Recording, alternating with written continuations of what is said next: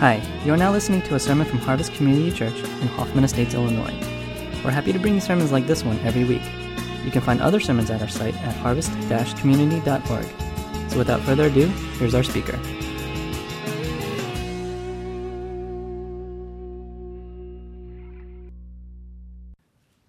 Lord, on this day we remember what you did 2,000 years ago, how you offered your body as a sacrifice to be crucified on a Roman cross, so that through that sacrifice we might know life. And as a testimony of the power of your resurrection life, we gather here as people called by your name to glory and exalt in you and to honor you for what you have done on our behalf. And so even during this service, as we continue with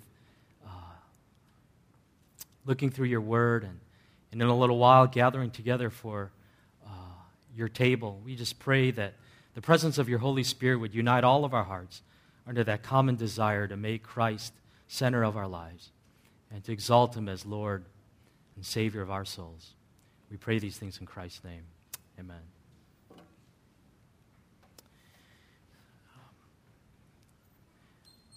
Back in high school, some years back, I remember on one particular Good Friday, we were gathered together as a bunch of friends who were in youth group together in the Chicagoland area. And that morning, because none of us had school that day, we had decided to meet at one particular friend's house and then sort of make a plan to what we were going to do. And there were probably a couple dozen of us gathered there at that friend's house that day. And after some discussion, eventually a consensus seemed to emerge that we decided we were going to go to Lake Michigan and hang out at the beach. However, there was a sort of a vocal minority in that group that didn't really like those plans very much. So they were sort of complaining that didn't really seem like a very good way to observe Good Friday, that it probably ought to have been spent in a more solemn mood of having a house worship service, and then maybe we could have a prayer meeting and just spend the whole day sort of singing worship songs together and praying. Interestingly, what ensued after that was a theological discussion among high school students on the nature of Good Friday and its implications to the Christian life. Was it to be observed like a memorial service for the death of a lost loved one? Should it be remembered as a focus on the horrible suffering of Jesus Christ? Should Christians go about Good Friday in hushed tones, somber mood? Should we wear black? Or was Good Friday a day of celebration, of joy, because of the glorious gift of salvation that had been won for us that day through the cross of Jesus Christ?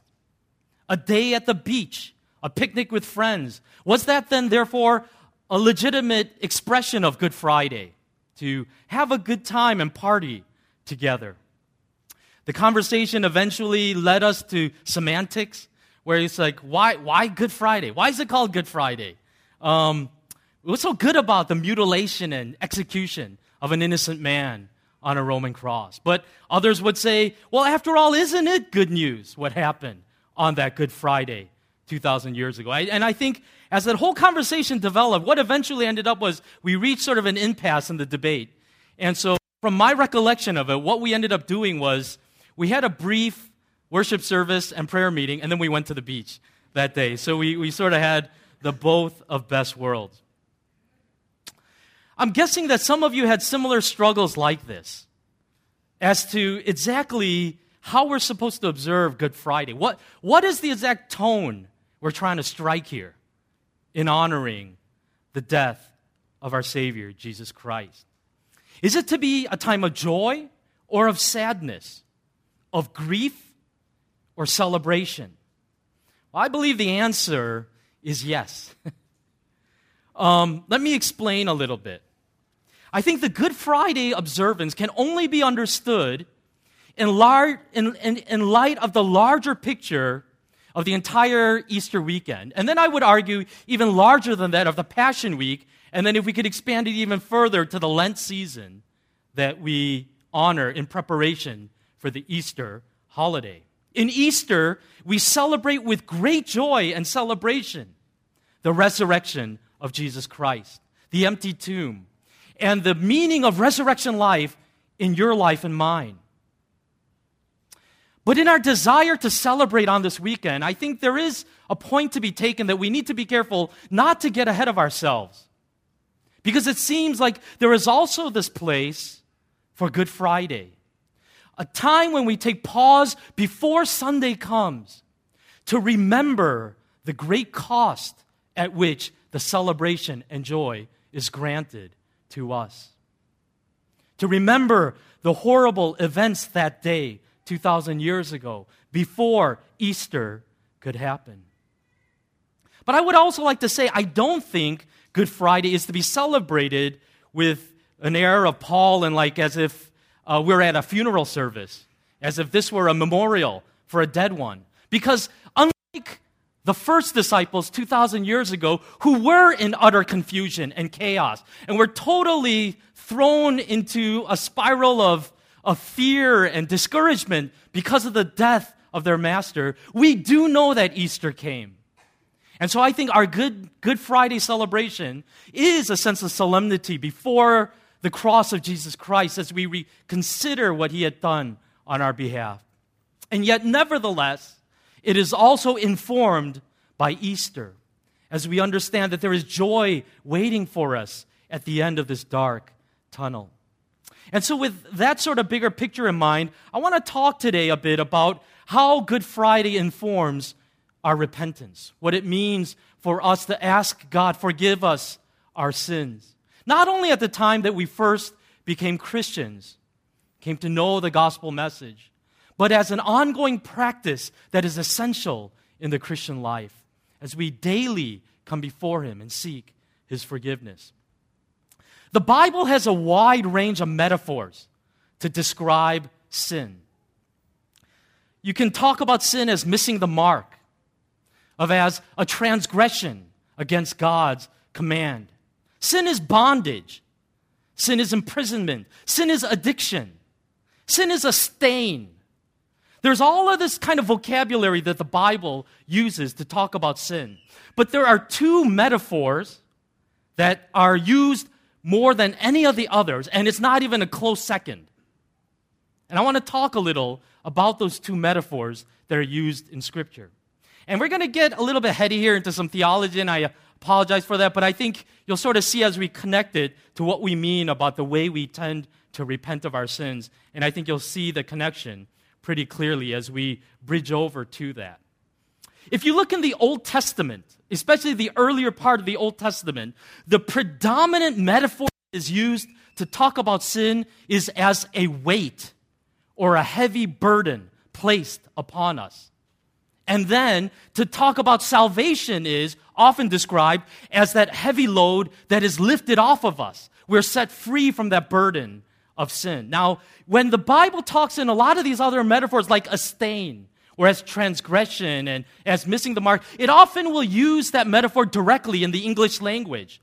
But the problem is when the Bible uses this metaphor of weight and of freedom from that weight, it usually uses generic language of simply saying, you're forgiven of your sins.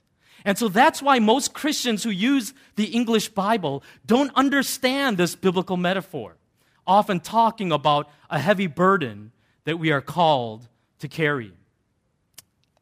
But if you understand that that's the metaphor that is being most often used, a lot of Bible passages in the Old Testament have a whole new light to them.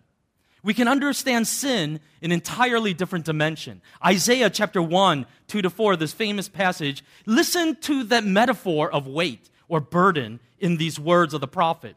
Hear, hold on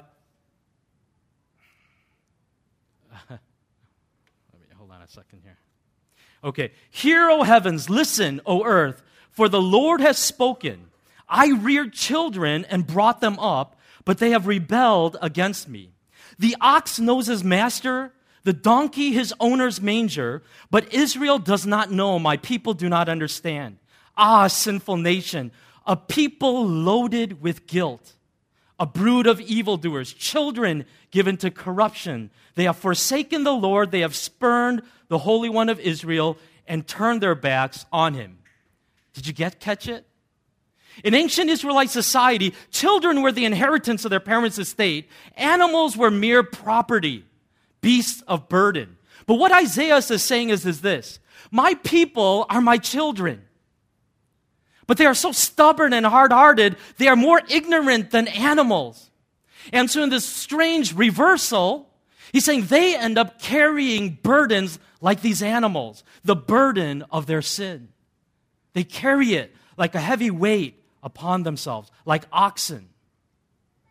If you look in the book of Leviticus in chapter 16, there is also this commandment given through Moses about what is called the Day of Atonement, the holiest day in the Jewish calendar, what modern Jews today would call Yom Kippur.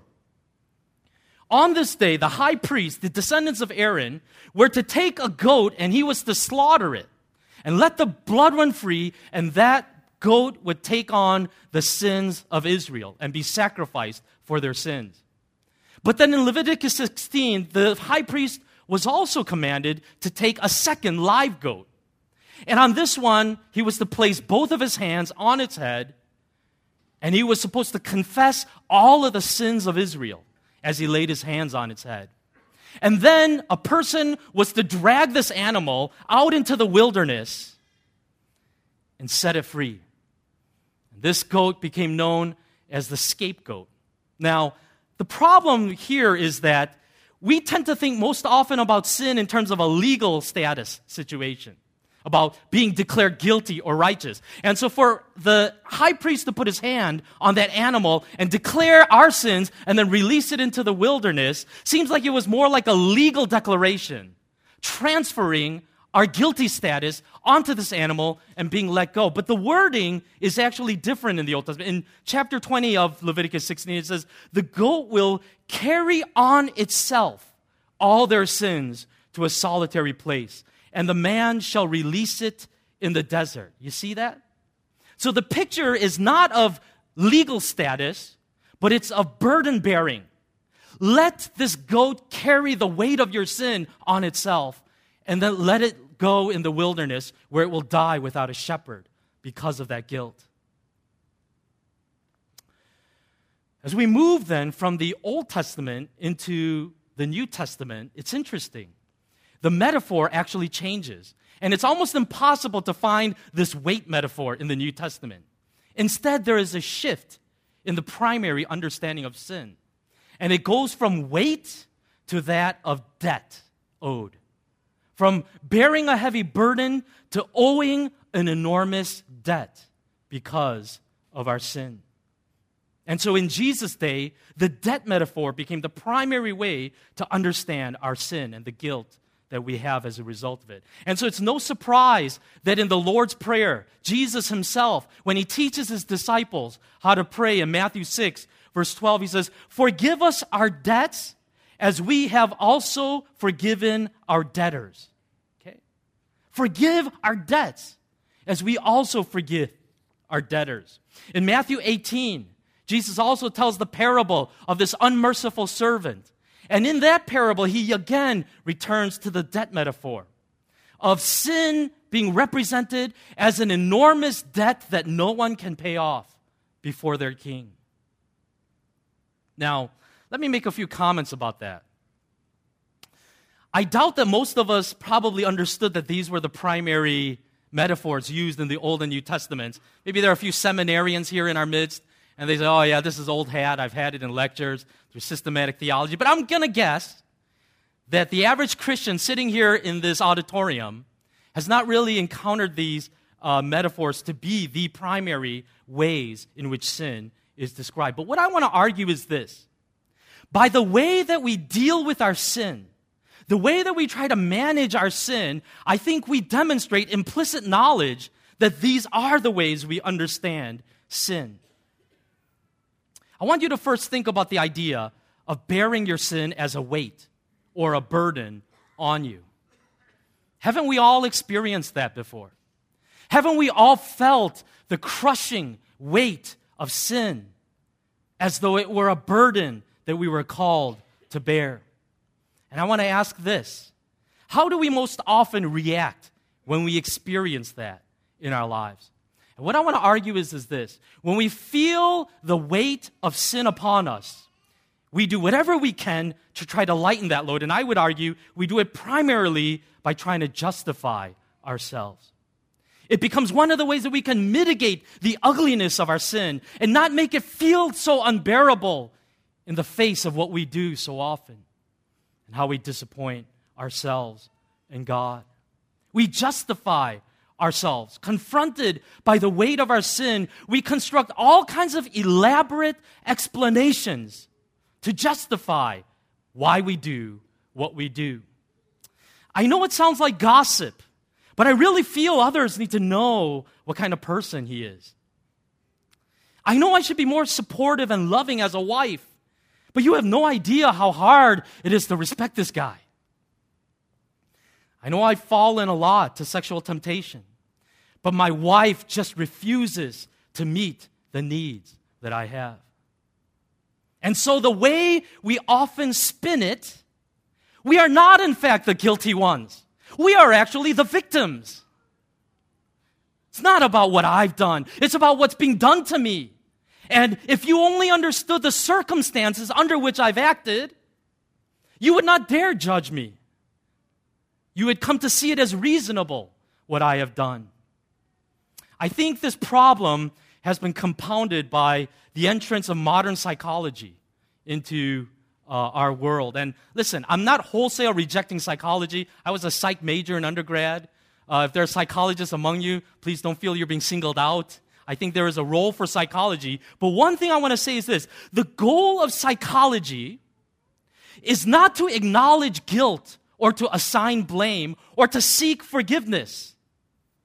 It is to understand ourselves and help others to understand us better. And that approach to our pathologies has had a profound impact on the way that we deal with sin in our lives. Look at what Larry Crabb, a well-known best-selling Christian author and Christian psychologist, had to say about this experience that he was confronted with. Some time ago, I took a friend into my confidence and told him of a problem that made me feel ashamed. I confessed to occasional bouts of irrational jealousy when another friend enjoyed applause that normally comes my way. It had taken some time to work up the courage to share my struggle with my friend. And when I did, I expected him to be thoughtfully intrigued and to explore my problem with compassionate fascination. Instead, his brow furrowed in immediate concern as he replied, "Larry, jealousy is really ugly. I've seen it do terrible things to people." That was it. No follow-up, no questions. He changed the subject. His remark caught me off guard. It was not at all what I had anticipated or wanted. I felt unfairly rebuked, entirely unhelped, and more than a little annoyed. A better counselor, I told myself, would have helped me understand my jealousy so that I would better deal with it, not quickly judge me for it. And this is what he says at the end. I now believe that his simple comment, one that broke most of the rules of accepted counseling procedure, had more potential to stimulate deep change than hours of insightful, non-judgmental exploration ever could have. And that's from a psychologist. You see, the cry of the modern sinner is not forgive me, it's understand me. Walk a mile in my shoes and you would not dare judge me for what I have done. This causes problems, doesn't it? It causes problems when we get confronted with the gospel of Jesus Christ. So let me say this. If we mitigate the heavy weight of our guilt by justifying ourselves and trying to explain ourselves to be understood, how do we deal with the debt issue? How do we deal with that? This shadow of debt hovering over us because of our guilt. I would argue this: we bargain with God. We come to the bargaining table. We attempt to counterbalance the debt of our sin with promises for more righteousness in the future.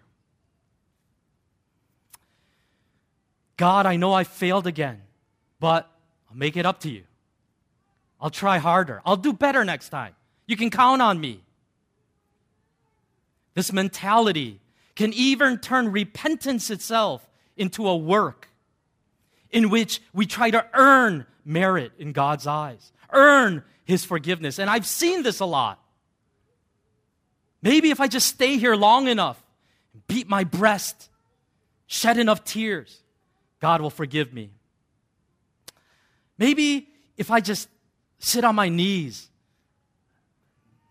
wait until my kneecaps feel like they're going to explode. You know, pain is good. Pain is a good thing. If I feel enough pain and I completely cut off the circulation in my legs, and to the point where, you know, it's just, I'm about to die, maybe God will hear my repentance. He'll forgive me. God will accept me then. In other words, if we loathe ourselves enough, then God doesn't have to loathe us. We can earn back some sense of favor in His eyes. You know what? I think the temptation to bargain with God becomes particularly strong when we're dealing with habitual sins. When we're dealing with habitual sins. We feel guilty because we sound like a broken record, offering the same prayer again and again and again. And we know what that feels like, don't we? Yep, it's me again, God. Guess what? I know I said I wasn't going to do it again. I know I made all these promises yesterday, 2 hours ago. But here I am again, messed up again. Same old prayer, same old repentance. There is a sense in which we feel like we just can't keep coming back to God empty-handed, don't we? At least not with just our empty prayers. We feel like we've drawn from this well one too many times, like that broken record. And that at least this time I have to bring God something, you know? I can't just come with these prayers again. I have to show something that I can come to Him with to make it more acceptable, more palatable for Him to hear my confession. I think this attitude was in existence from the very first era of sin. Micah chapter 6, verse 6 to 7 captures this attitude perfectly when it says, "With what shall I come before the Lord and bow down before the exalted God? Shall I come before Him with burnt offerings, with calves a year old? Will the Lord be pleased with thousands of rams, with 10,000 rivers of oil? Shall I offer my firstborn for my transgression, the fruit of my body for the sin of my soul?" This was what Micah was pointing at, was one of the most horrific sins of Israel, where they borrowed the religion of these pagan Canaanites and they actually took their children, their firstborn sons, and burnt them alive in this horrible fire as a desperate act of finding approval in God's eyes. And what Micah says is this really what it's about? Is this what I ask of you? Do you offer me the fruit of your flesh, your own children, to somehow appease me and find favor in my eyes? Jeremiah addresses the same sin in his book when he says, "They have built the high places of Baal to burn their sons in the fire of offering to Baal. Something I did not command or mention, nor did it even enter my mind." So God says, where did you get this crazy idea? Did I even wanted something like this? But this is the human mentality, isn't it? When I have failed gloriously, I'm going to sacrifice gloriously. And I will prove to God how sorry I am. And when He sees that sacrifice, surely I'll win over His heart and He'll forgive me and everything will be okay between God and me. The Bible makes it clear that neither self-justification nor bargaining has any place in our relationship with Him. In essence, what God tells us the pages of His Word is put away the justification games. Quit trying to spin things in a way that makes it seem like what you've done is not so bad. Stop the silliness of trying to bargain with me. No heroic act of sacrifice. No tear-filled promises to try harder. None of this has any value in what you need in your life to be restored and forgiven of your sins. All of these vain attempts to provide a solid argument, to give God some kind of rationale for why it would make sense for Him to forgive us, are just empty. In fact, the Bible tells us we have no leverage in this matter. We have no leverage. We have no argument, no legitimate point of view to demand of God that He ought to forgive us. In fact, the Bible says we're utterly and hopelessly lost in our sinful state. There's absolutely nothing we can do to contribute to the solution.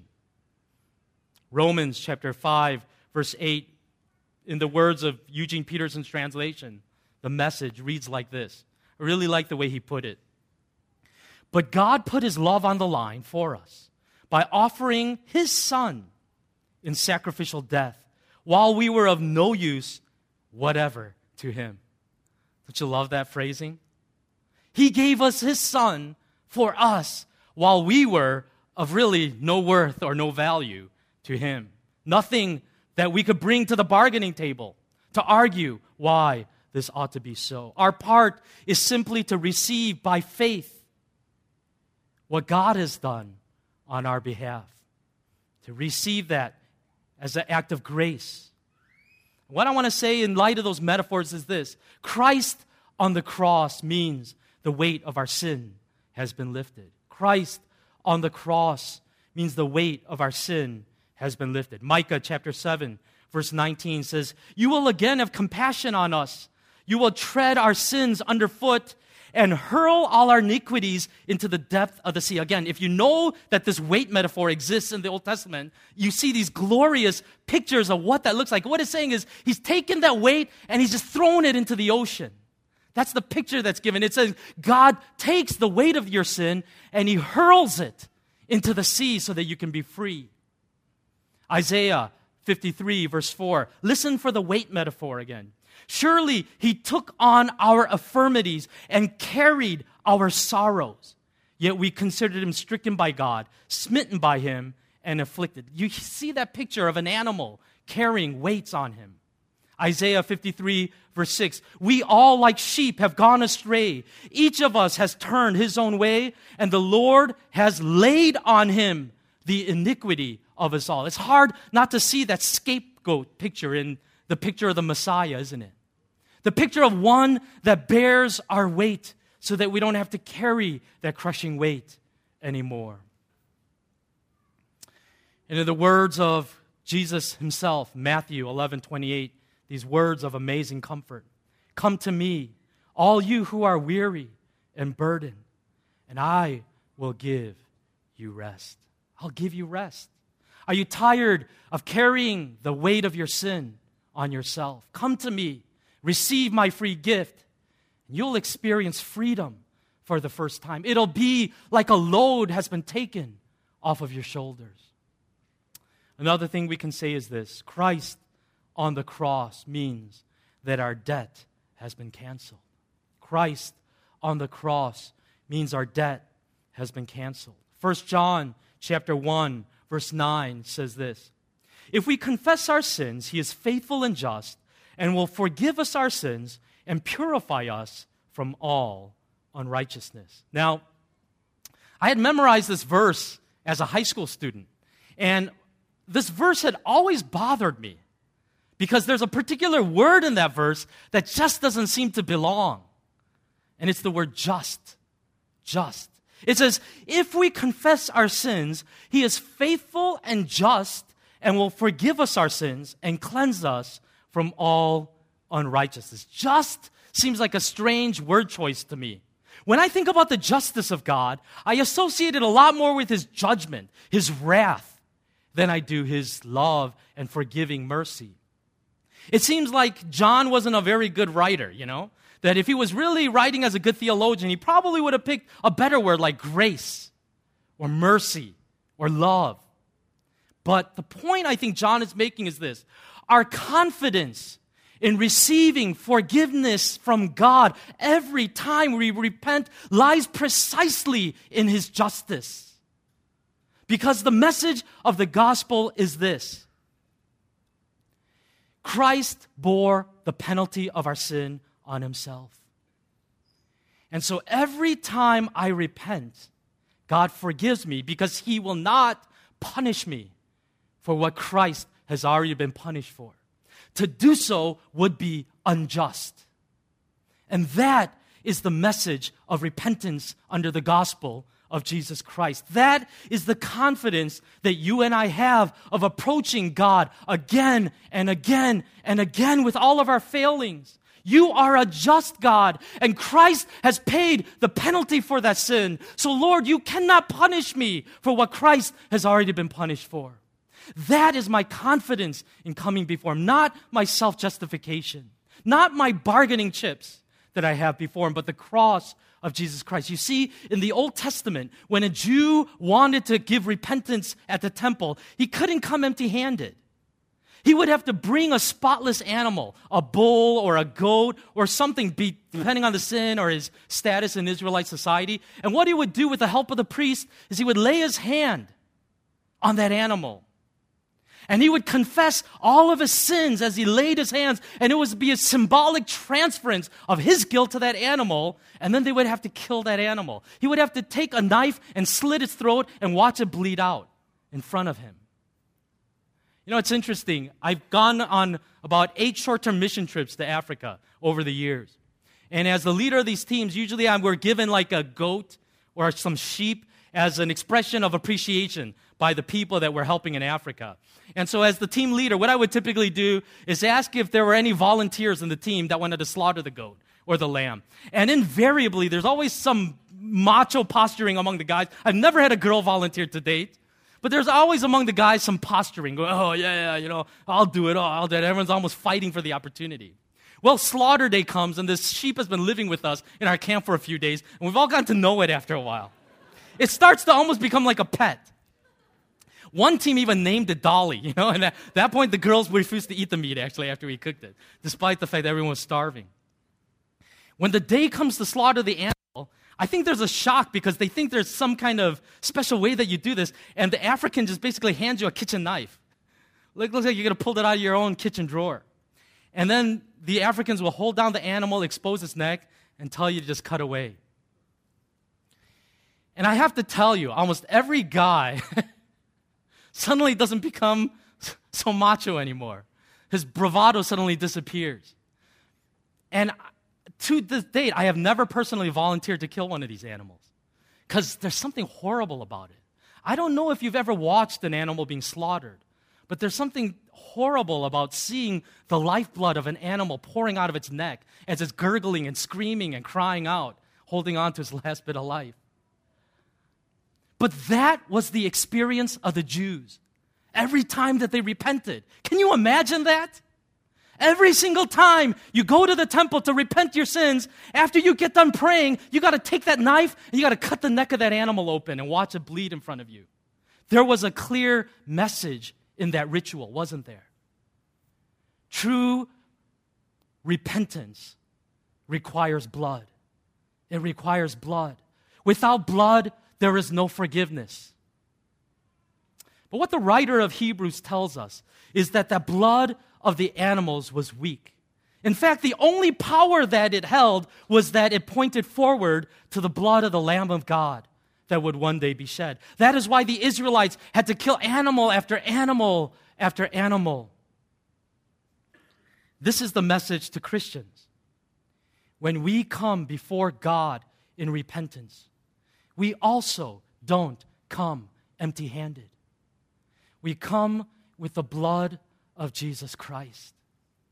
And every time you feel the weight of your sin, of failing God again and lying for the promises you've made for the umpteenth time, you are not there empty-handed. you come with the blood of Jesus Christ. You say, because of Christ's blood, I can come before you, Lord, and have my sins forgiven.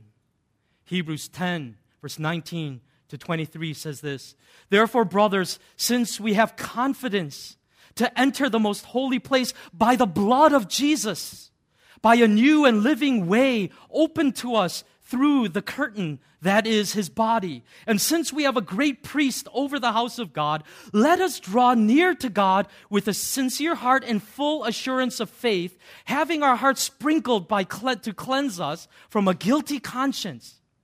And having our bodies washed with pure water, let us hold unswervingly to the hope we profess, for he who promised is faithful. He is faithful. Every time we come in repentance, we claim the blood of Jesus Christ, just like the Old Testament Jews did at the temple. And every time that God sees us in that act of repentance, he sees his Son dying on a cross, and he forgives us again and again and again.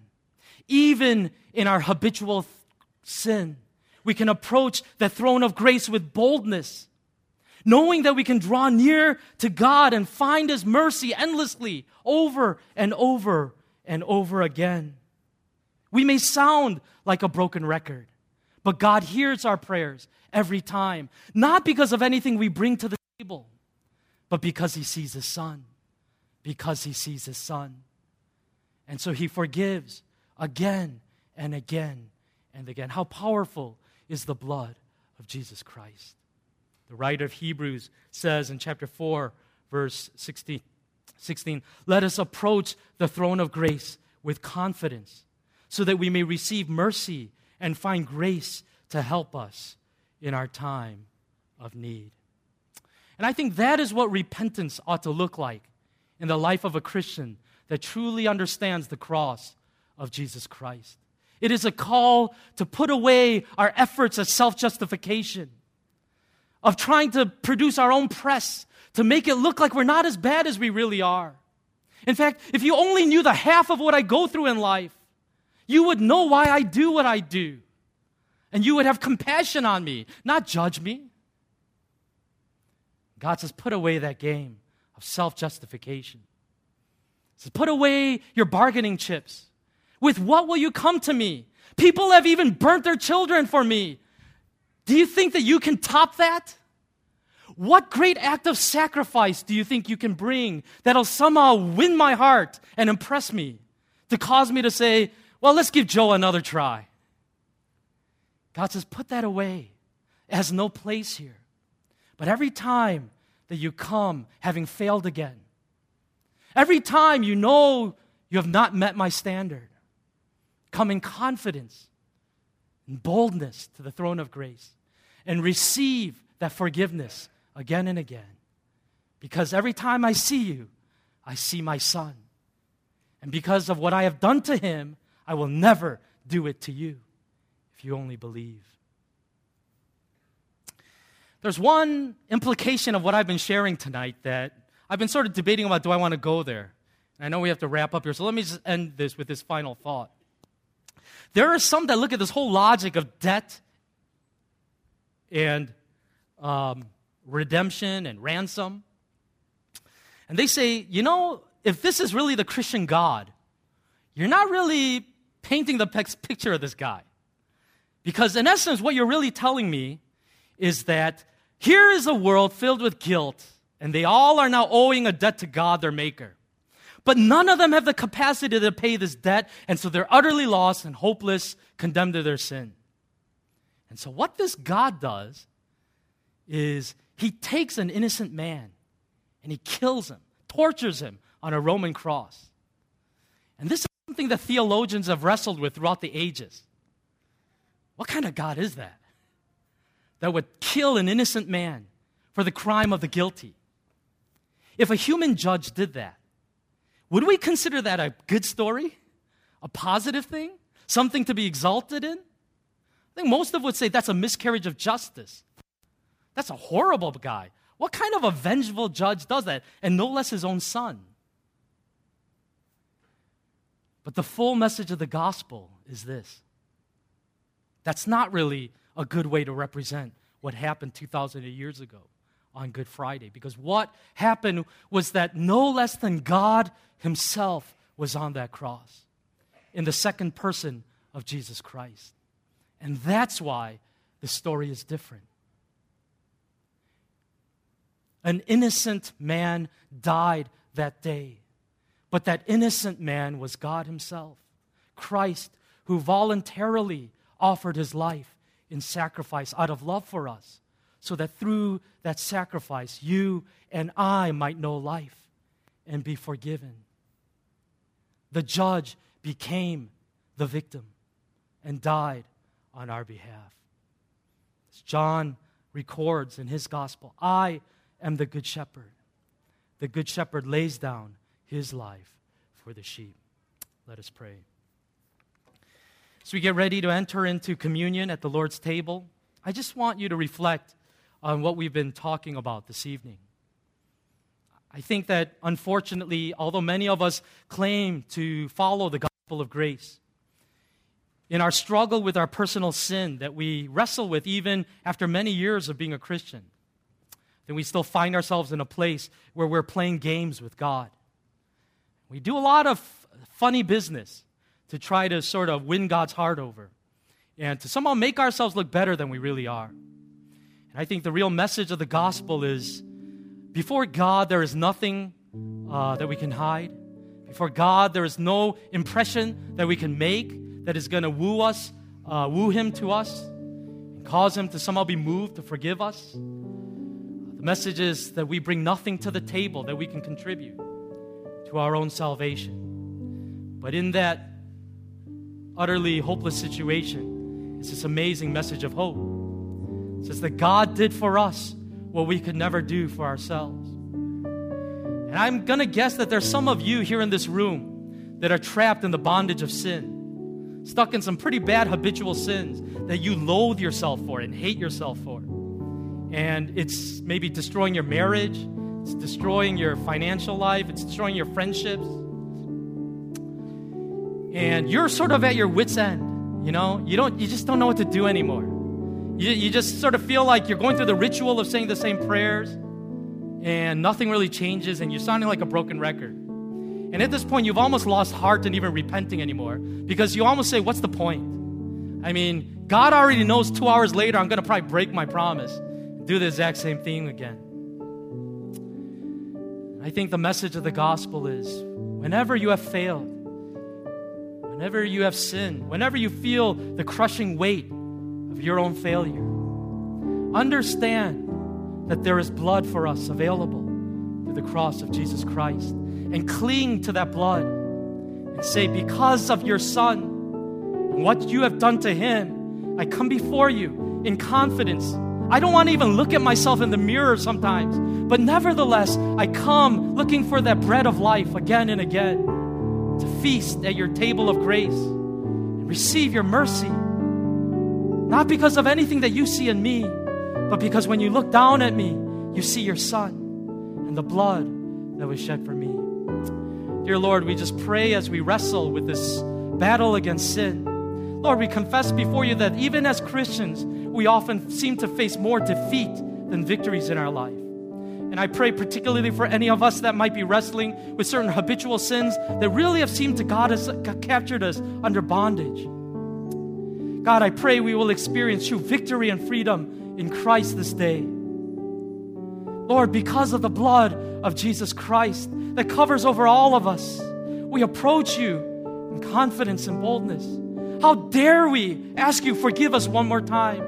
And yet we do, because you are a just God, and you will not punish us for what you've punished your Son for. And so we just thank you, Jesus, for what you've done. And every single day, we remember the cross. Remember what your blood represents for us. And in that alone, we glory. In Christ's name we pray.